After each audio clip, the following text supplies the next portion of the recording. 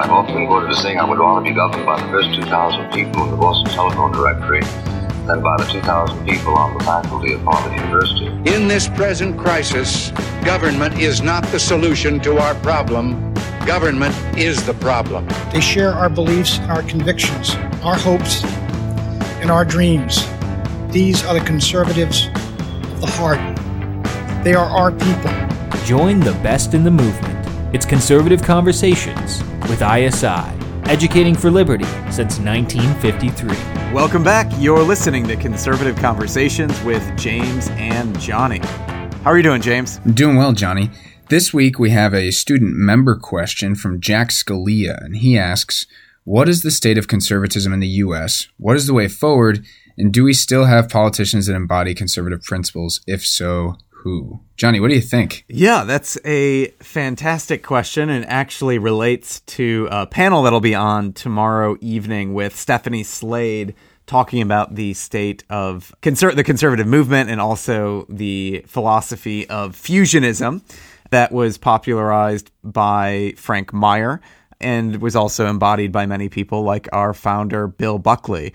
So I think overall the state of conservatism in the U.S., I would say I pin it less directly to the outcomes of elections, and I look at it more fundamentally in terms of, how are conservative institutions doing? And for me, the most conservative institutions are really the family, the church, and the local institutions in civil society. So if those institutions are healthy, then I think conservatism is doing well, and if they are faring poorly, I think we're in trouble. And as you'll hear from our conversation today, I think there's a broad agreement among conservatives of all stripes that it is time to begin rebuilding our institutions. James, what do you see as the way forward? Yeah, I agree with that. Looking to the main institutions of conservatism is a good way to see if conservatism is healthy. I also would note, on the sort of intellectual side of conservatism, what is the state of conservative intellectual discourse? I think some people might be less happy about it or more happy about it, given which way we might be leaning at any moment.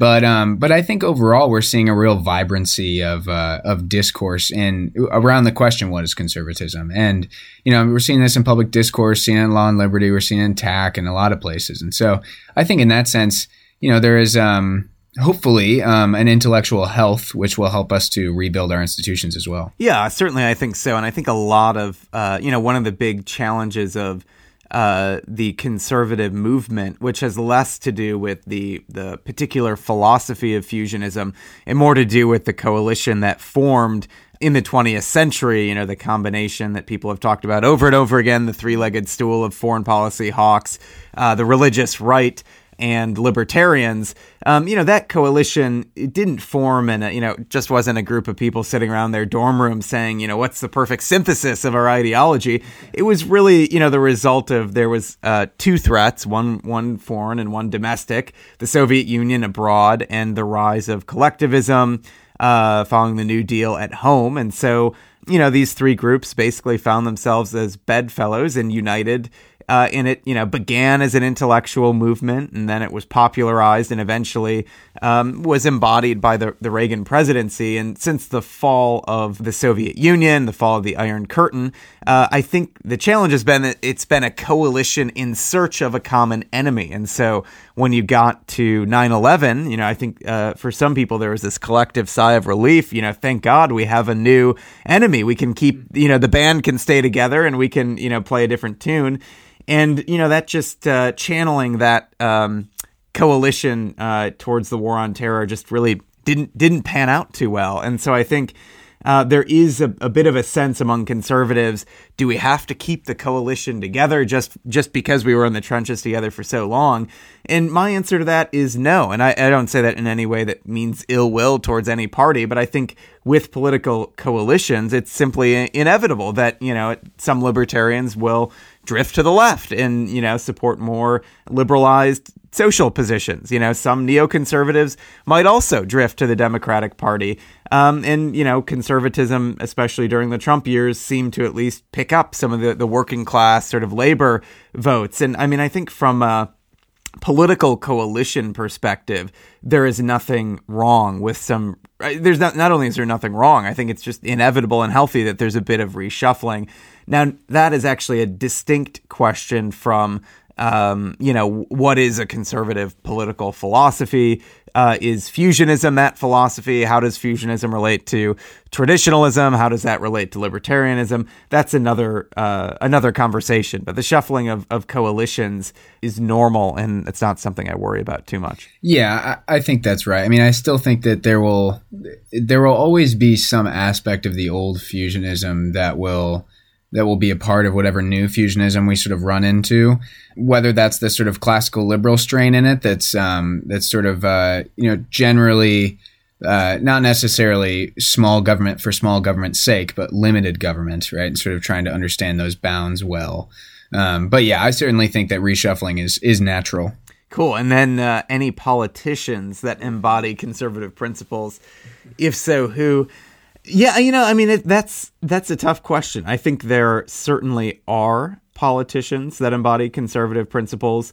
I think as we look forward to the 2024 election, keeping an eye on governors of conservative states will definitely be worth our while. There are many wonderful senators who, I would have positive things to say about, whether it's Rubio or Hawley or Cotton. The list could probably go on, but I also think taking a look at governors, because at the end of the day, governors actually have experience governing, and senators have some of that experience, but not quite to the same extent. So I'm still kind of waiting for the day when we'll get a conservative governor at the top of the ticket, but I'm not making any predictions for 2024 just yet. Yeah, I think that's right. I mean, you look at the history of sort of Republican politics, not a lot of senators go on to become presidents. So that is true. Alrighty, well, thanks for the question, Jack. And for our listeners, if you'd like to submit a question for the next episode, just leave a review of the show wherever you are listening and leave a question in your review, and we will pick one for each episode. So, Johnny, what did you think of the conversation with Yuval? Yeah, it was a fascinating conversation for many reasons. One, I have always looked up to Yuval as an intellectual hero of mine. I actually remember when I first made it to Washington at the American Conservative, and Yuval didn't know me from Adam, and I just sent him an email one day and went to his office, his national affairs office at the time, and talked to him for an hour and had a whole notepad and was asking him questions about Edmund Burke and Thomas Paine and rebuilding, little platoons. And we had a wonderful conversation and have stayed in touch ever since then. And so, I was excited to have Yuval on. I think many in our audience are probably familiar with some of Yuval's thoughts when it comes to rebuilding civil society, strengthening social capital. I think probably the most interesting thing for me was really hearing that the centerpiece of Yuval's book was his chapter on the university, both as an institution and campus culture itself, and how many of the problems facing our society today emanated from what happened and what is currently going on at the university. So I found that part to be pretty illuminating for me. Yeah, I agree. I mean, one thing that I would note too is that Yuval, I think, is one of the most measured and deep thinkers in the movement right now. He always is sort of he's hesitant to categorically reject anything except for Twitter. Right. He really wants to think deeply and say, okay, well, this thing, what are the goods of it? And how do we use those goods? How do we learn from those goods instead of just sort of rejecting something we don't like or something that isn't necessarily on our side of the movement wholesale? So I really appreciate that depth of thought that Yuval has. Yeah, absolutely. And I think, I think one of the things that I really appreciated, we talk a lot here about, the tension between order and liberty, and how do we reconcile them? And is liberty the only end of government, or are there other ends? I think it was insightful when Yuval pointed us back to the preamble of the Constitution. As American conservatives, not only is liberty, the blessings of liberty, something we seek to secure with the Constitution, but we are also aiming to form a more perfect union, to establish justice, ensure tranquility, provide for the common defense, and promote the general welfare. And so I think within that, there is a pretty holistic vision of the common good that can really be used to help us determine whether or not the things that the government is doing are serving the ends that our founders had intended. Yeah, it was definitely interesting to hear him reflect on that, and I hope helpful for our students. Great. Well, before we jump to the interview, I want to thank all of you listeners for tuning in to Conservative Conversations with ISI. This podcast is a production of the Intercollegiate Studies Institute, and our mission at ISI is to educate for liberty. If you would like to join us in that mission, please rate and review this podcast, and also go to isi.org, where both students, professors, alumni, and donors can get more plugged in to the work ISI is doing on campuses and around the country. With that, let's get on to the interview. Good afternoon, and welcome to Conservative Conversations with ISI. We are joined today by our esteemed guest, Yuval Levin, who's the Director of Social, Cultural, and Constitutional Studies at AEI and the editor of National Affairs. And he's joining us today to talk about his amazing book from last year, which actually just won ISI's Conservative Book of the Year Award, A Time to Build. And Yuval will be giving a keynote address at ISI's homecoming weekend on June 25th in Wilmington, Delaware at the Hotel DuPont. So hopefully everyone is vaccinated by that time and ready to come out and join together and celebrate with Yuval and hear a little bit more about his book. Without further ado, welcome Yuval, and I'll hand it over to James for the opening question. Thanks for joining us today, Yuval. I wanted to sort of start with, we had you on once to talk about A Time to Build, but we'd love to, for viewers or listeners who weren't able to hear about what the project of the book is, if you could sort of summarize that, your thesis for us there. Yeah, well, thank you very much for having me, first of all, and I appreciate everything ISI does, and a little birdie also told me that today is Johnny's birthday, and he's spending it with us, so happy birthday. The day we're recording it anyway. I appreciate the chance. The book it really begins from the premise that we Americans have been living for some time through something of a social crisis, which you can see in a variety of forms, from intense partisan polarization to all kinds of culture war, resentments and troubles, to the problems people face in their personal lives: isolation, alienation, despair that has sent suicide rates climbing, that's driven an epidemic of opioid abuse. Those kinds of dysfunctions have some common roots, but seeing those roots, getting to them and understanding our situation in a way that could help us address it takes some work. And I think part of the work it takes is making the institutions of our society that so often are invisible to us, that we like to see right through, making them a little more visible, thinking about what it is that they do, why they're important. The book is a very conservative book in that it begins from the premise that what our institutions do for us is they form us to be capable of freedom. The premise that we begin as human beings in a fallen form, imperfect, unready, that we need to be formed before we can be free, and that the institutions of our society, from family and community and school and work, all the way up to national institutions and political institutions, act to form and shape us. But that in recent times, in our times, they've been failing in that work. And rather than be formative, a lot of our institutions have become performative. They've become stages and platforms for people to stand on and yell and seek visibility, rather than as molds to live within that give us the shape we need in order to be free. The book works through what that looks like in our politics, where you find a lot of politicians now running for office basically to get a platform, to get a bigger following on social media, a better time slot on cable news, rather than to operate within institutions. Mm-hmm. You can see it in the academy. You can see it in corporate America now very often. You can see it in some respects in our religious lives too. And the trouble is that by failing to serve their formative functions, our institutions fail to form our social lives, fail to give us objects of devotion and loyalty and affiliation, and so leave us feeling like the institutions of our society are not there for us. They're there for other people. They're there for elites. They're there for the people who run them. And that has contributed to a crisis of confidence in American life that has everything to do with that bigger social crisis. I certainly feel sort of viscerally everything that you're saying and describing, and I think quite a few Americans do as well. Before we jump in, one area I think we really want to focus on today is the university and campus culture. But before we get to that, what would you say are the driving political, cultural, economic forces that have flipped these institutions from being formative to performative? I think there are a number of things going on. Part of this is a long-term process driven by the intense individualism of our culture that says to us not that there's a form we ought to take in the world, there's a good that we should pursue and seek to become more like, but that instead what we should want is to be more like ourselves.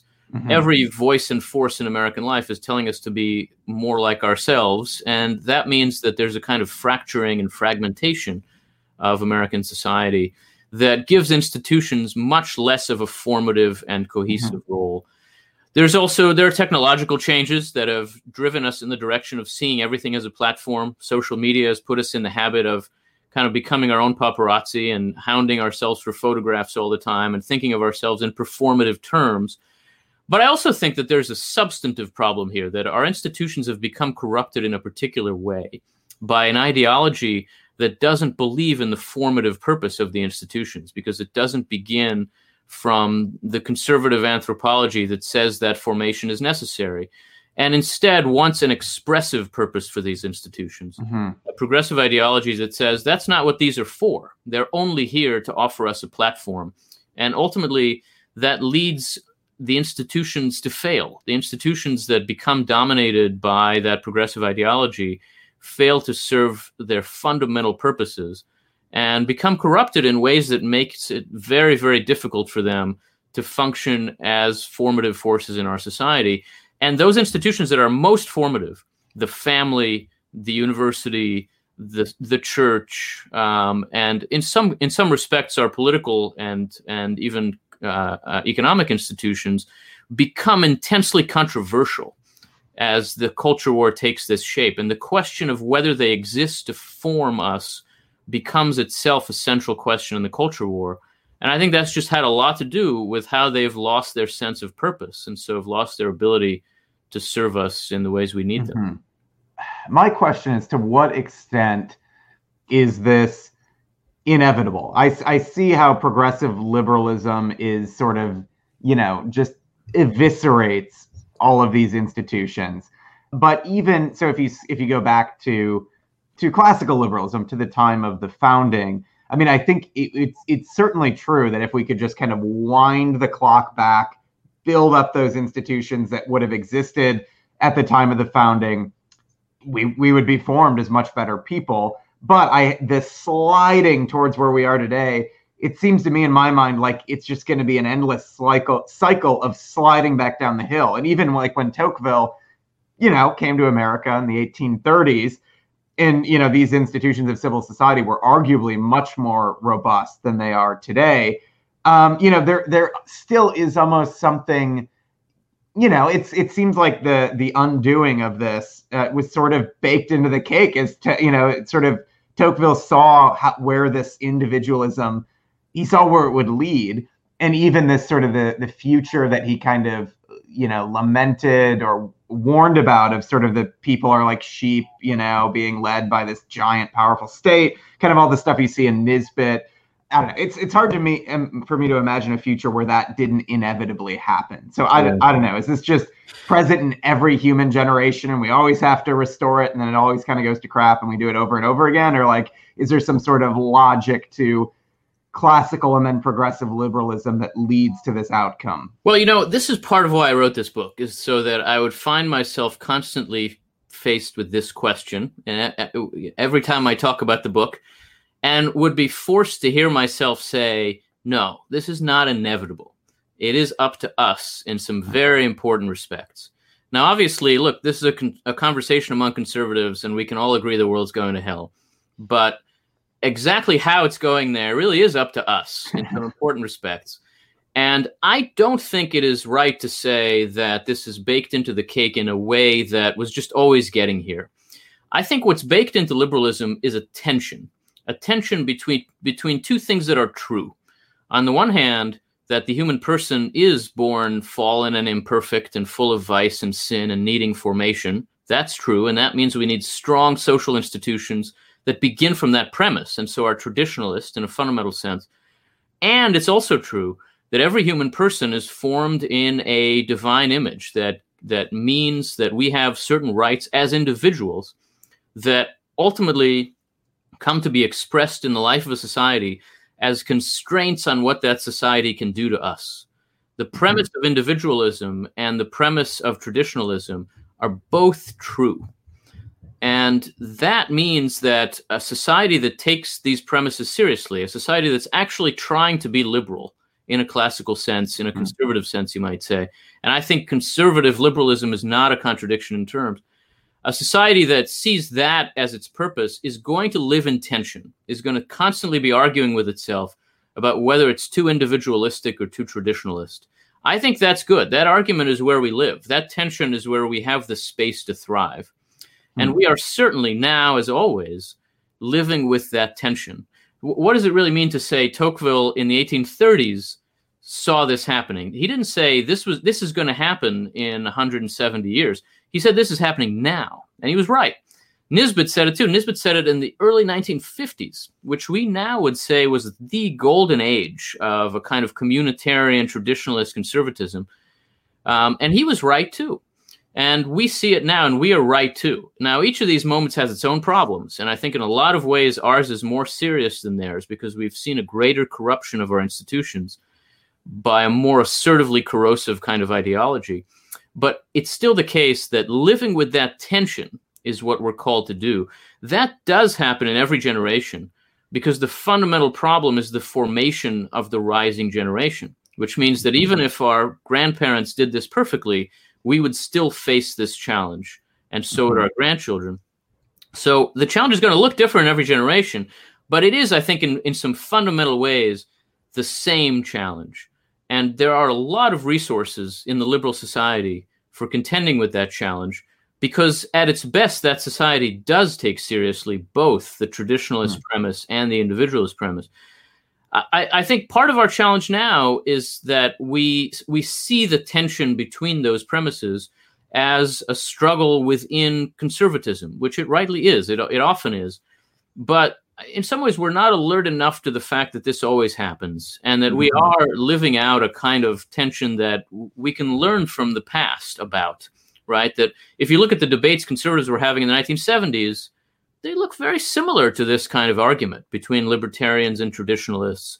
You even find your Catholic integralists and, you know, the case against liberalism. These arguments all have a lot to offer us. I ultimately think that our society can endure in this kind of living tension, but only if we really do fight that fight. And if we do understand where the threats are in our own time, which is part of what this book is for, is to help us see that at the moment, we're living with something like the excesses of institutional weakness. And that's a very hard thing for Americans to see, so that it becomes very difficult for us to know what we're supposed to be doing right now. I think that has to do with something like a recommitment to responsibility within the institutions we're part of. And that's the case the book makes. Yeah, I mean, I think those are great points. And one thing, you know, I know we want to get to the education question, but I just want to ask one more question on the question of tension. A lot of conservatives today, and this was, I think you're right to say, the case in the 60s and 70s as well, were calling for a more robust governmental sort of path for conservatism, right? A lot of people today are calling it more muscular, right? And talking about how, you know, we need to be willing to use to wield power in a way we haven't been willing to wield power before.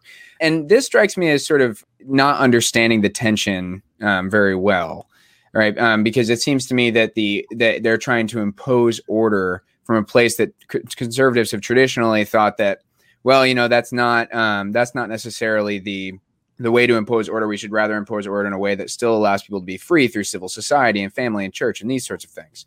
So how do you respond to folks like that who are sort of making that push on this side of the movement?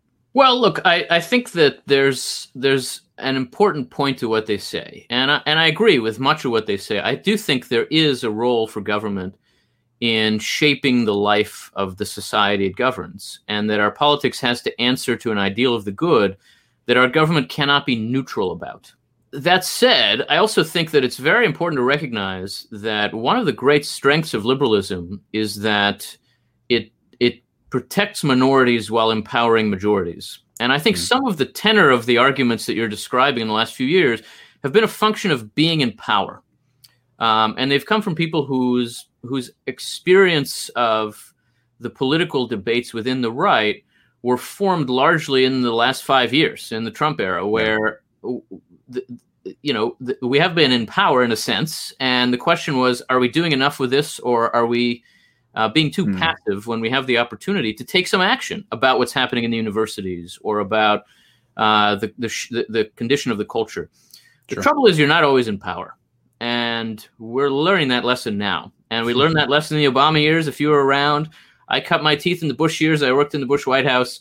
But I'd been around in the Clinton years before that. And the thing you always have to think about when you provide the government with a new power is not what can I do with this, but what is the other side of this debate going to do with this when they get a chance? And it's an important question to ask. It should not be an utterly debilitating question. It shouldn't mean that we therefore don't do anything with political power, which is a risk that conservatives do run.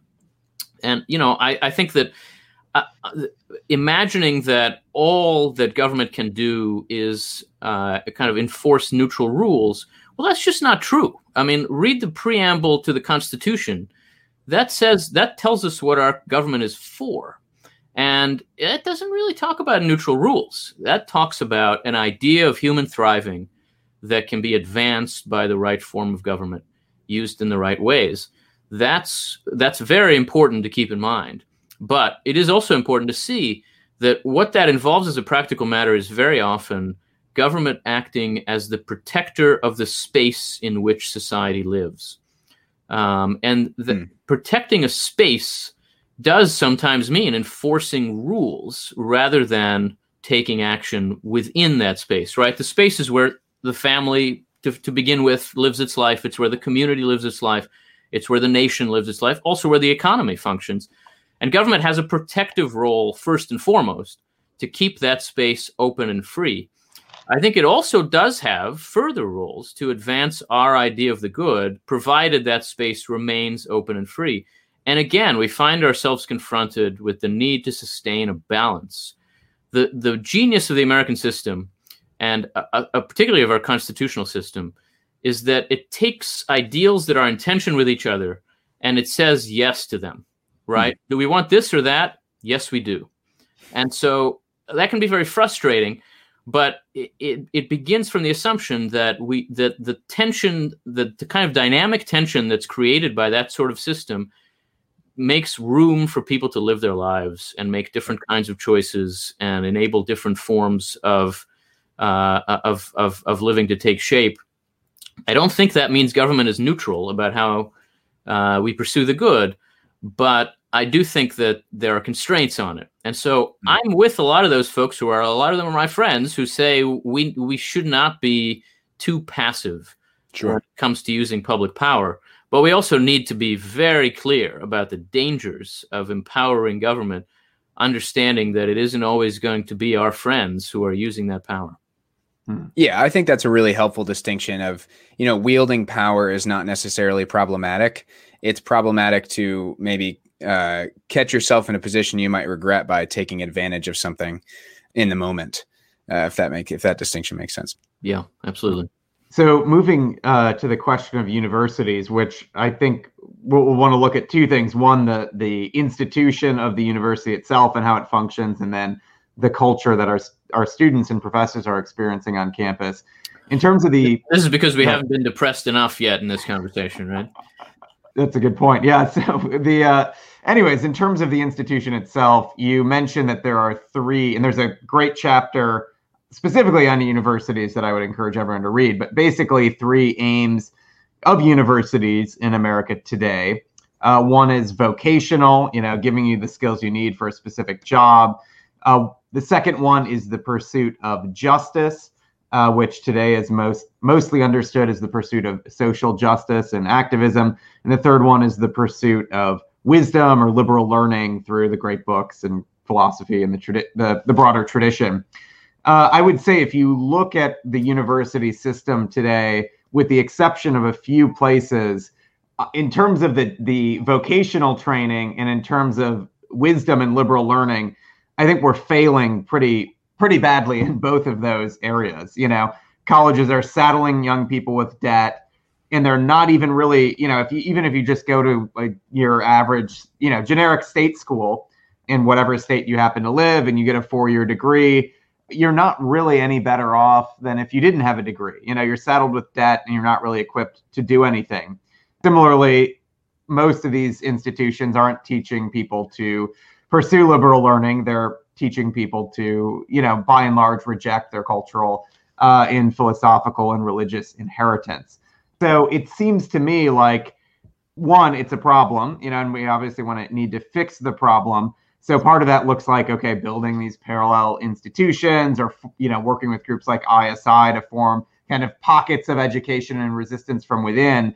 But structurally speaking, it also seems like we're overdue for some creative destruction in this university system as a whole. So do you actually envision, given it that this is not even fulfilling the functions for which it was largely created, is it possible to actually pop the university bubble and reimagine something new for education? Or are we just kind of tied down to this losing situation? Yeah, this is a great question and a hard question. The university in a way is at the center of the argument that I make in the book. It's literally at the center. It's not to be too Straussian about it, but it's in the middle chapter, the 5th of 9 chapters. And actually, the other chapters really are built as concentric rings around the university argument. And that's because I think that the trouble we face, the culture war we're fighting, emanates from the university. And also that we can't really succeed in turning the culture without making some real changes in the university. Most Americans don't go to college. It's not that everybody gets formed that way, but elites matter enormously in shaping our culture. And the university right now deforms our elites in very profound ways that really have to be taken on. What I try to argue in the book, and as you suggest in thinking about those 3 purposes of the university, is that in a sense, the problem is not what universities are doing, but how. Mm-hmm. It's not exactly that there's no room for the kind of activism that you see on campus. Working to change the culture in moral terms has actually always been a purpose of the university in the West. And certainly in America, where if you look at the charters of the 2 original universities, Harvard and Yale in the United States, they were created basically to train men of religion to drive the larger culture to repent of its sins. It's not actually that different from what a lot of our social activists think they're doing now. They have a different religion, which is worth talking about. I think those differences are a real problem. But in a sense, they are thinking about that. And certainly the university has a vocational purpose to give people the skills to succeed in America. And it has a kind of liberal learning purpose to expose people to the truth and to the best of our civilization. It has to pursue all 3 of those purposes through teaching and learning. That's what defines the university. The overarching ethic of academic life is the pursuit of the truth through teaching and learning. And what's happening in the university now, where it goes off the rails, is not so much in the fact that it seems to want to change the country, but that it's not going about that through teaching and learning at all. It's going about that in ways that undermine and prevent teaching and learning. It's going about that in ways that close off paths to knowledge, that close off paths to different ideas, and ultimately that try to take a kind of ownership of elite culture rather than play a fundamentally investigatory role or teaching role or learning role. What it would mean to recover the university is to recover that ethic of teaching and learning. I do think that the culture of liberal education has to be at the center of that, because it is committed to that ideal in a way that the other 2, that vocation and this kind of pursuit of social reform, aren't going to be. So that there's a special place for those who are committed to liberal learning in higher education in driving the university back onto its tracks. But there's a special place also for what I describe in the book as a party of the university that is not a party in the culture war, but that understands itself as devoted to the institutional purpose of the university. That's just not going to come from contemporary university administrators. It's going to happen only against them. It has to come from, at some level, from students, in some ways from parents, in some ways from trustees, from pressure from the larger culture, even from pressure from government in some respects where we can manage that. But it is ultimately a struggle against contemporary university administration, which is really where the trouble is focused. The problem in the university today is not that there are Marxist literature professors. That's just not new. And, you know, you live with it. The problem is that the people who run the universities use a certain kind of, call it identity politics ideology as a means of administration, as a source as a way of exercising power. And in the process, they not only deform the institution, they're also teaching an entire generation of students that this is how you run institutions, that this is how you use power.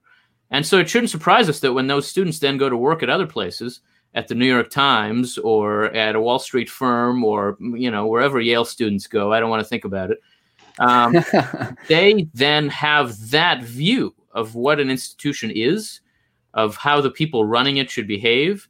And it's just deforming every institution in American life, at the elite level, at least. So I think the struggle for the university is the core struggle. Now, there are some causes for hope. I think it is true that these are islands of sanity, but there are a fair number of islands of sanity. ISI is responsible for some of them. ISI has been doing this for a long time.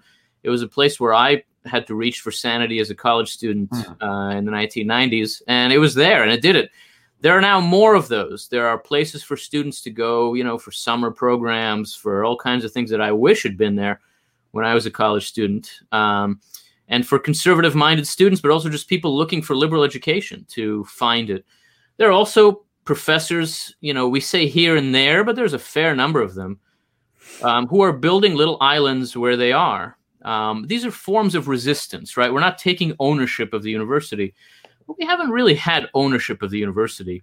I think these islands matter enormously, and it is very important to see how much good they're doing and not to despair, not to think that there's no point, that we're losing every battle on campus. I think we're really not. There are ways in which smart students can see through some of the shallowest kind of gruel that they're being served up right now. They're looking for alternatives. There are also ways in which a lot of students are looking for something that ultimately they're probably going to get from religion. They're looking for some idea of justice. And what they're being served up in the form of contemporary social justice isn't really going to satisfy them. And we need to look at these as opportunities, and not just as enemies, not simply as threats. I think if we have more of that attitude, which is what my teachers had in what was also a very hostile university environment, 30 years ago, or I don't want to admit how many years ago. It's also what their teachers had in what was also in its own way a hostile university environment in a prior generation.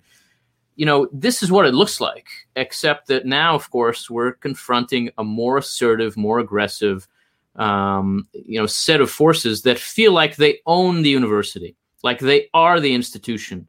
And so there's more work to be done. There's harder work to be done, but it can be done and it must be done, because if we don't make progress there, it's going to be very difficult to get anywhere on any other front.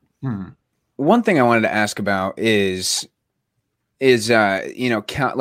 counter educational institutions. You mentioned places like ISI, you mentioned faculty who are sort of have their little islands in different universities. There's a lot of, centers and institutes cropping up.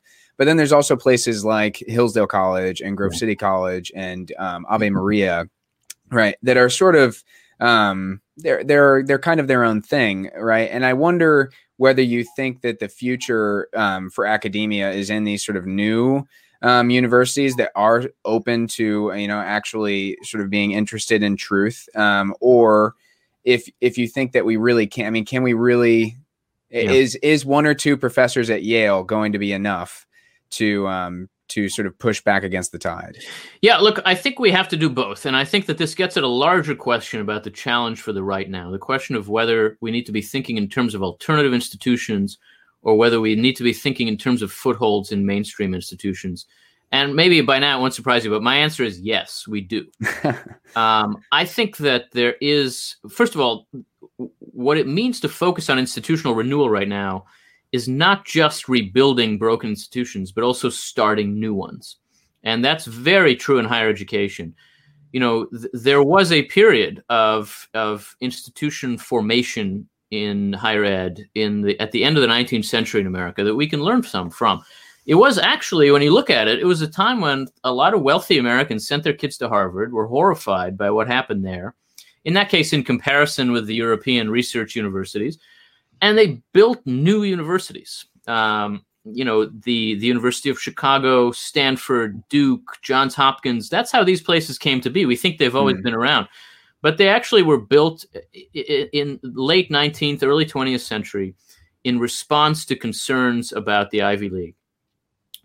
It would not be crazy to try now to build some new institutions in response to concerns about the Ivy League. I think that is worth trying. There are also, as you say, alternative institutions. Hillsdale is a wonderful example. That's not a new university at all. I think what it's doing is enormously important. And it is really building an alternative educational culture in which people can be formed in the way that you would want people to be formed in a university. That said, I think that it's important for us on the right not to invest in alternative institutions entirely to the exclusion of footholds in the mainstream. That's true in the media, where you run the risk of echo chambers, and we've seen what that can look like. It's true in the academy.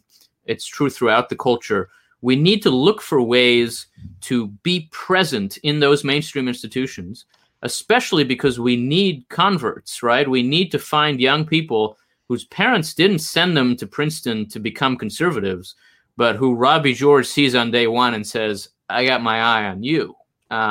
That's very important, and it makes a huge difference to the future of our, of not only of the right, but of the culture in the country, that those professors be there, but also that there be these other alternatives. I don't think that these are mutually exclusive.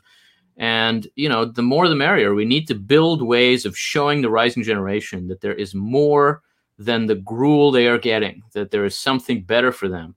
And we need to do that with a sense that it is better, a sense of confidence, not fear and not despair, but confidence, a sense that we have something to offer them that they're going to want. Do you see, you mentioned how identity politics sort of shapes the logic that university administrators use in wielding their power on campus. And we're seeing this now, like you said, in journalism and in other areas of life. Do you see the pendulum swinging back to a place where these mainstream institutions say, you know what, we're right. It is true that we're more or less liberal institutions, but we're cognizant of the fact that we need to have our token or several, we need to have our Ross Douthat, or we need to have our Mark Thiessen.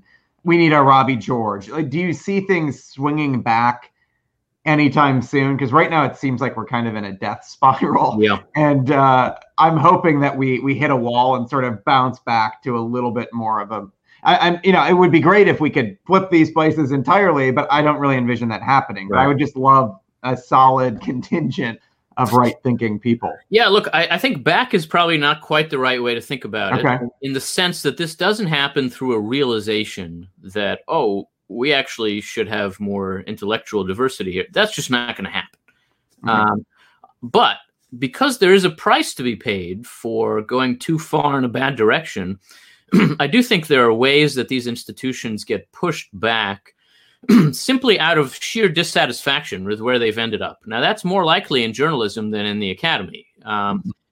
I do think there is a way that a lot of people who work in journalism are increasingly unhappy with the way the institutions of mainstream journalism are run and find it ridiculous and absurd, and that there will be and is some pushback. Now, that doesn't mean the New York Times becomes a conservative institution. It never was that, and it isn't going to be. And by the way, I think, 11 progressives versus Ross Douthat is a pretty fair fight, and Ross is going to win that most days of the week. So, we can thrive that way if we need to. But I think in some ways the bigger challenge, the bigger problem is that they need to see that there is a need to enable other kinds of voices to be heard. And I do think that they are beginning to get the sense that they pay a price for some of the groupthink they have. Now, don't get me wrong, I'm not optimistic about the New York Times.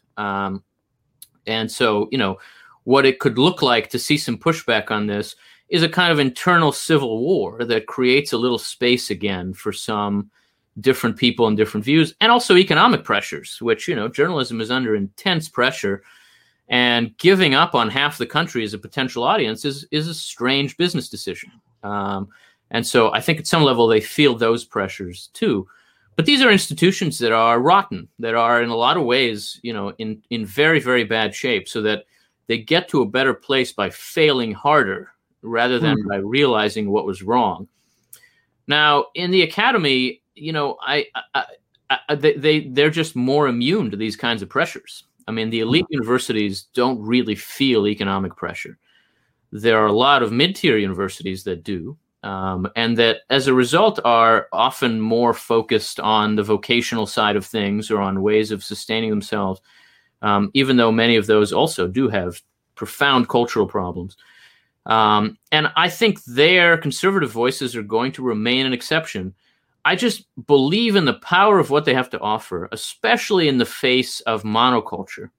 You should not underestimate the appeal of a minority culture to a 19-year-old who's sick and tired of being told the same thing by everybody from all directions.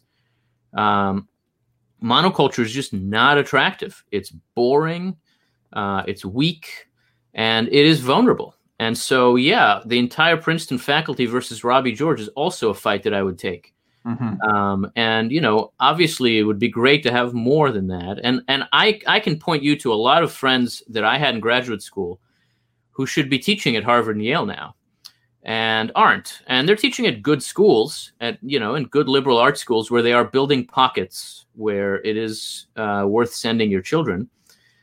But they'd be more powerful and effective as forces in the culture if they were at Harvard and Yale. I think there's no doubt that we've seen that degradation. We should look for opportunities to push back, but, I wouldn't be unrealistic, or at least too unrealistic about what can be achieved that way. I wonder if I could follow up a little bit on your point about administration from earlier. You were talking about sort of a philosophy of administration that values power. I wonder if part of that is sort of imposing something down on professors, teaching professors, as well as sort of research academics, that's actually inhibiting them from, being free to teach or being free to do research. Sure. And I wonder if we could find a way. Like, do you foresee a renewal of education schools, or maybe education schools sort of tanking because they are pushing this kind of philosophy of administration that's kind of strangling the university with, a bloat of middle administration? Yeah, look, education schools are just about the last institution in America that I would look to for hope. And, it's a long way down. So I don't think that that's where any kind of renewal could begin. Sure. But I do think that they're failing in their basic mission, which means that people who need them are going to look elsewhere. I think there are ways in which the financial pressures that universities face could help to fight this kind of bloated administration, which a lot of people on a lot of campuses are unhappy about.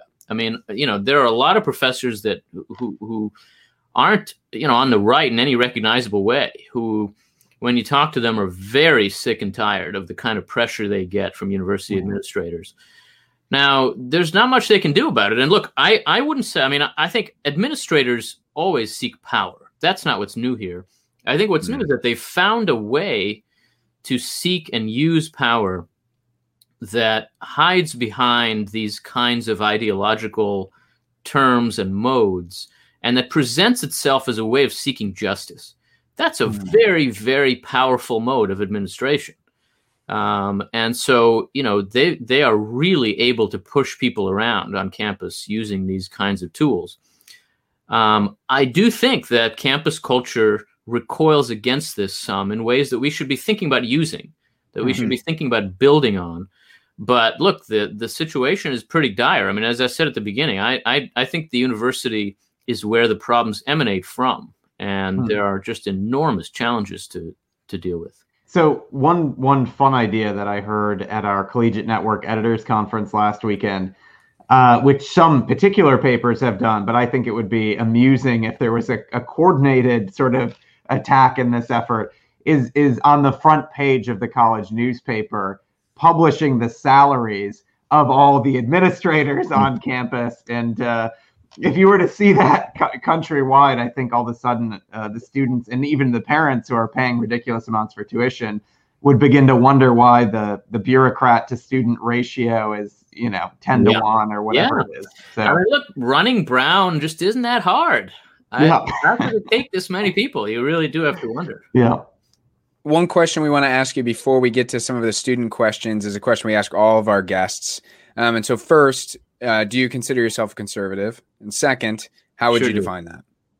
I certainly consider myself a conservative. And, I think of myself as a conservative without much hyphenation. I'm just a conservative. And among other things, I'm conservative about the meaning of that term. I think that to be a conservative means you begin from a certain anthropology. It means you begin from a sense, as I suggested at the beginning, that people are born fallen and broken, a sense, therefore, that's rooted in our religious traditions in the West, that we require formation in order to be free, that the institutions of formation are always at risk and therefore are the things we strive to conserve, the family, religion, community, and politics. That conserving those is a constant effort in every generation, and that it means reminding people of their purpose and their value.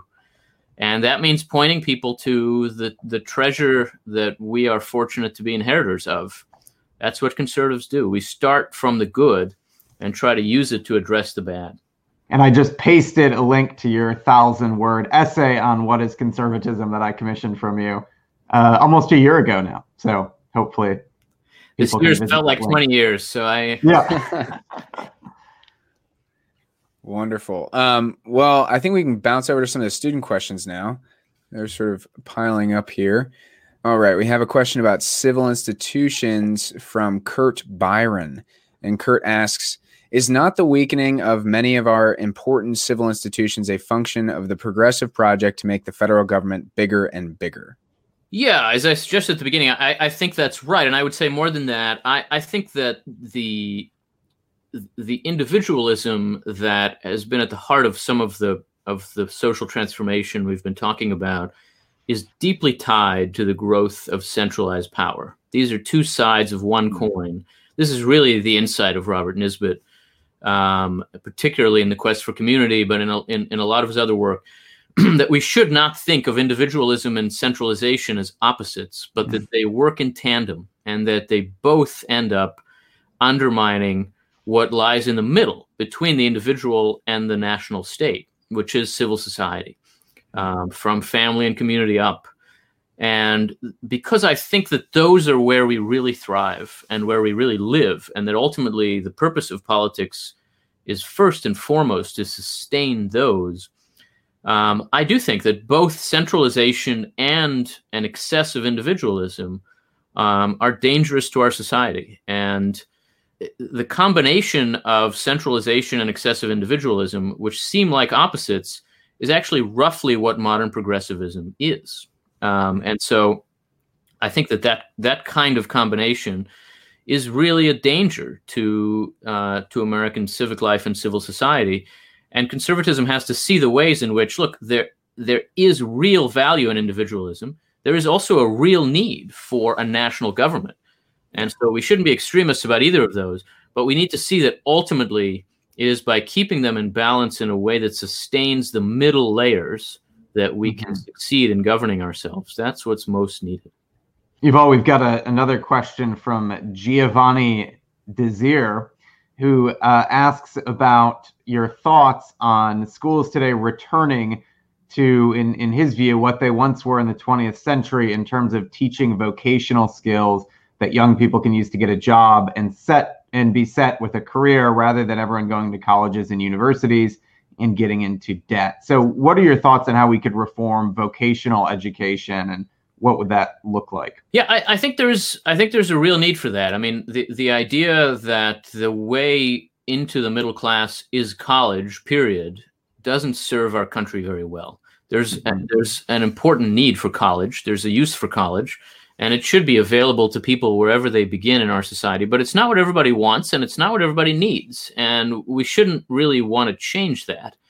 But we should think about how to design educational institutions that do serve people better. I think in part that means more vocational options, particularly at the high school level, and more things like apprenticeships, which sound old-fashioned, but are actually a pretty good fit for a lot of what the modern economy requires in a lot of places in America. And, I think the rigid model of K through 12, where each grade is understood as a path to the next and 12 is understood as a path to college, is not exactly right for a lot of people. To me, in part, what that means is that we should have more educational options in general.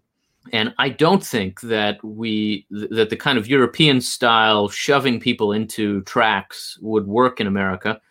We believe in freedom and we believe in individuals, and I don't want to become the German education system. But I think we've got to find ways that are suited to our way of life, that give people more options and choices that look like vocational training. And, vocational is not a bad word. I mean, that means you have the skills to succeed. Oftentimes it can be a path to a better life than a college education would be for many people. And clearly we're underinvested in that, both publicly and privately.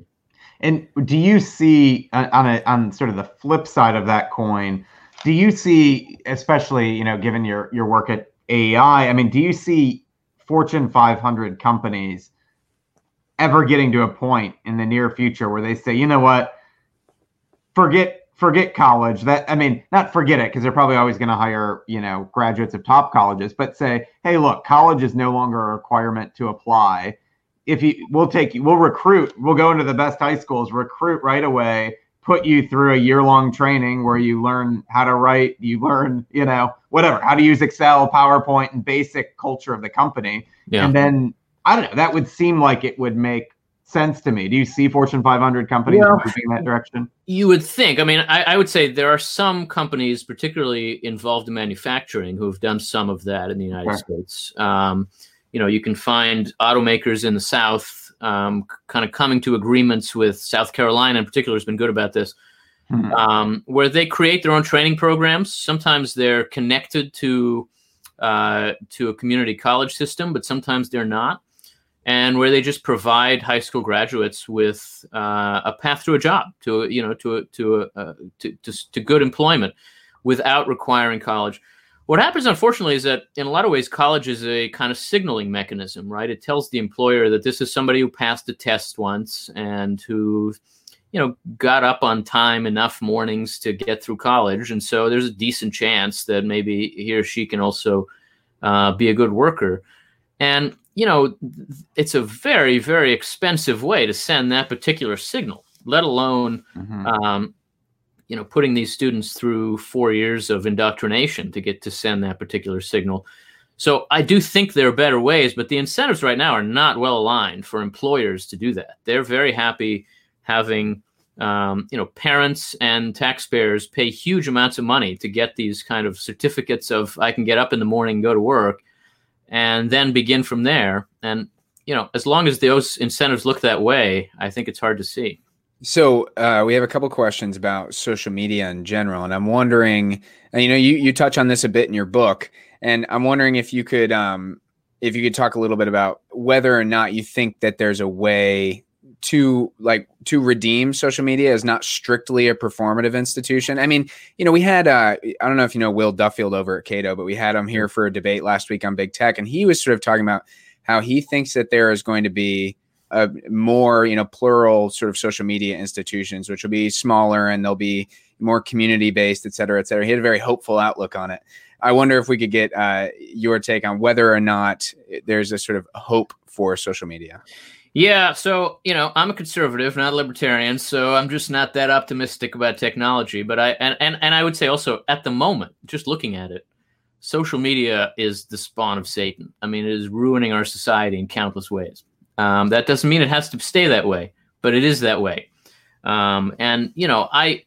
I say that even not having to see the worst of it. I shield myself from some of it. I'm not on Twitter, for example, though I'm on Facebook. I also think that there's a way in which social media now distorts our political culture. I mean, let me tell you about my experience on Facebook. I'm an odd bird on Facebook. I have two worlds that are pretty separate from each other. On the one hand, I'm a Jewish, foreign-born PhD who grew up in New Jersey and lives in Maryland. So I know a lot of people on the left. I mean, like really on the left. And I don't agree with them, but they're friends, and some of them are Facebook friends. I'm also a conservative and have worked in the conservative world now professionally for 2 decades and live in that world. And it's where I find people who are like-minded and who I think are doing the right thing. So a lot of them are friends and Facebook friends. On Facebook, these two worlds are completely separate and distinct. They're not even angry at each other. They're each angry at something that the other has never heard about. And they think they're angry at each other. They completely miss each other. That's a problem that's evident beyond social media, but that is made much worse by social media.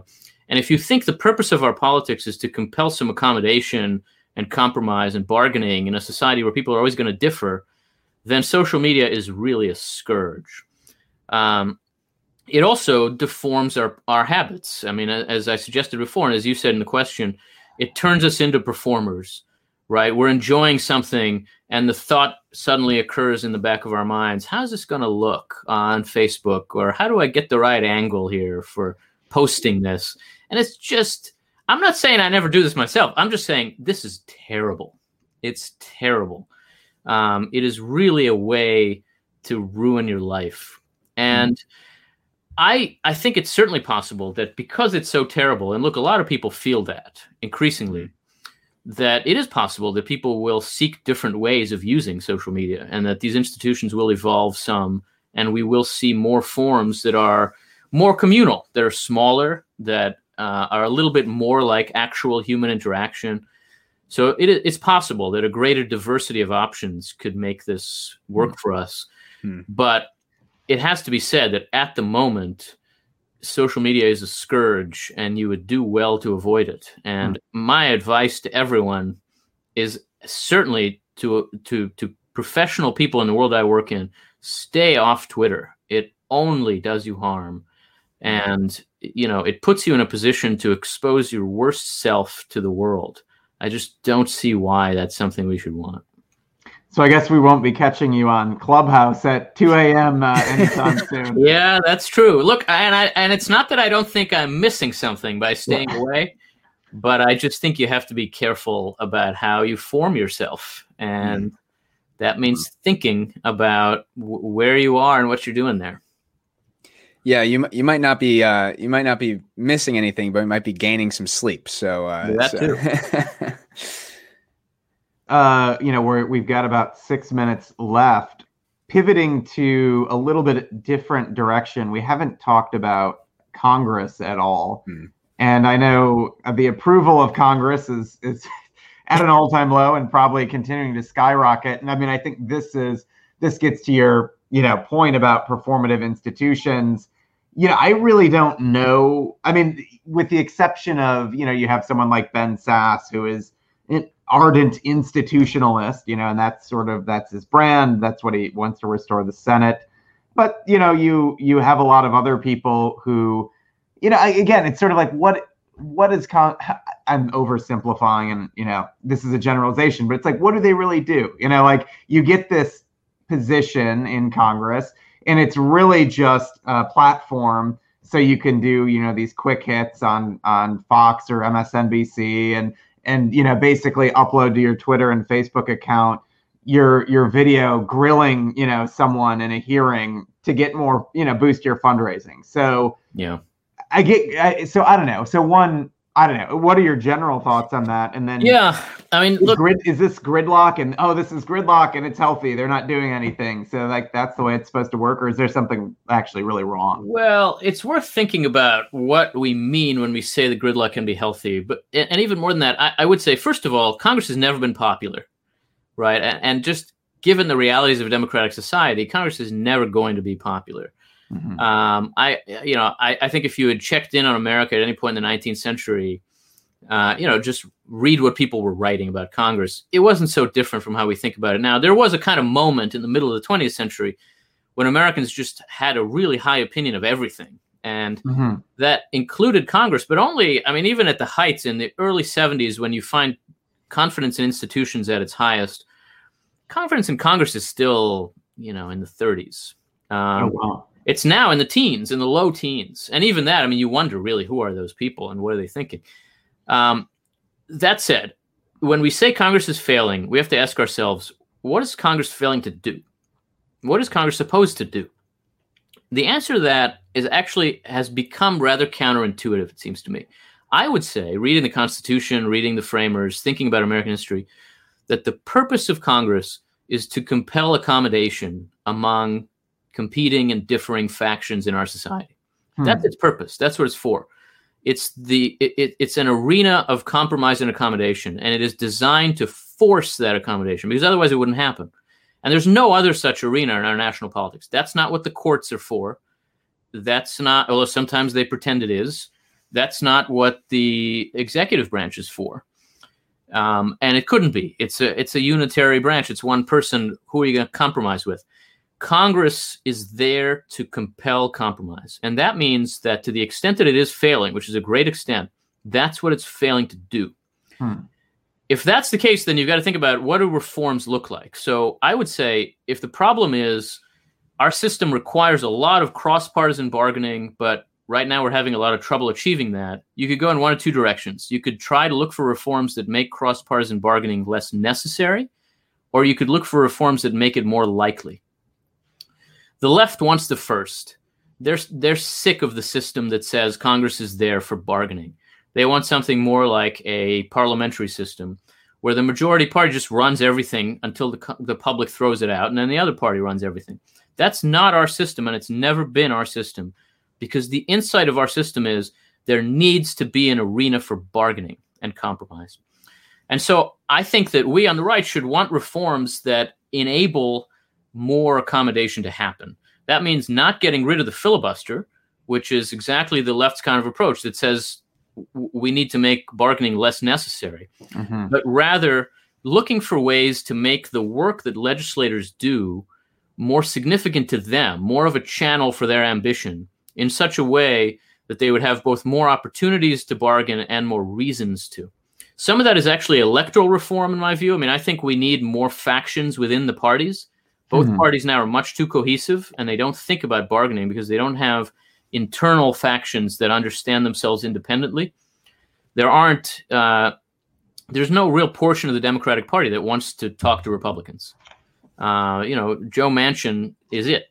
I think that there are ways of thinking about our elections that could help more of that happen in both parties. Things like ranked choice voting, which we think of as belonging to the left, I think would actually help the right a lot more than the left. And it's really worth talking about.